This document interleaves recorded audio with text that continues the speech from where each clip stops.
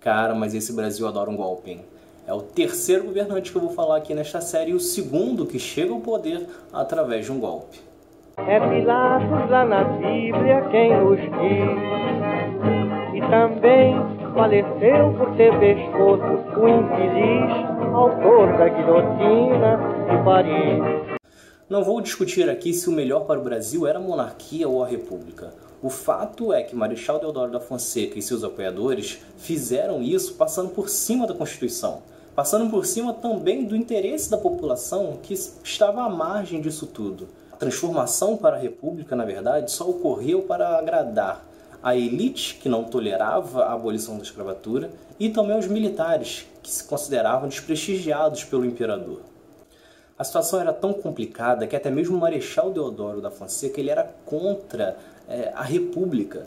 Ele por diversas vezes declarou que o melhor para o país era a monarquia. O problema é que ele sempre, assim como os demais militares, ele sentia um desgosto muito grande em relação à figura de Dom Pedro II. Por diversas vezes o imperador escolheu rivais pessoais do Marechal para cargos mais altos, carregando essa insatisfação pessoal, assim como de outros integrantes da elite e também do corpo militar.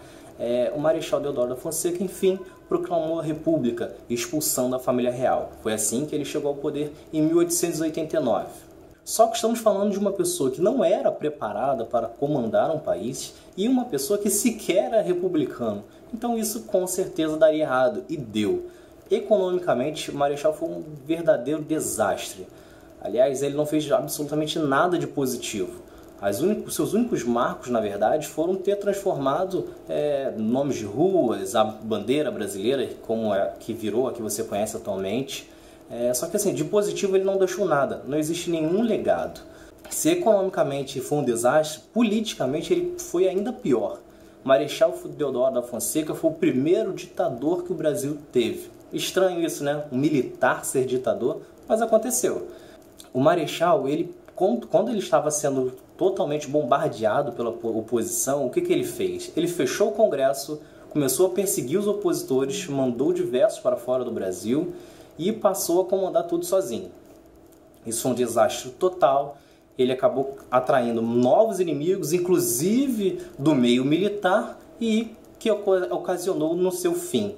Em 1891, temendo a revolta da Armada, liderada pela Marinha, que ameaçou bombardear o Rio de Janeiro, o Marechal Deodoro da Fonseca não suportou e renunciou pouco mais de 2 anos de ter dado um golpe.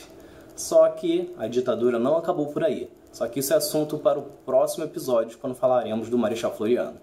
Então é isso, galera. Se você está gostando dos nossos vídeos sobre os governantes, sobre livros, sobre alguns mitos que o Brasil tem, se inscreve aí no canal, ativa as notificações e dá a sua curtida aí pra gente continuar fazendo esses vídeos.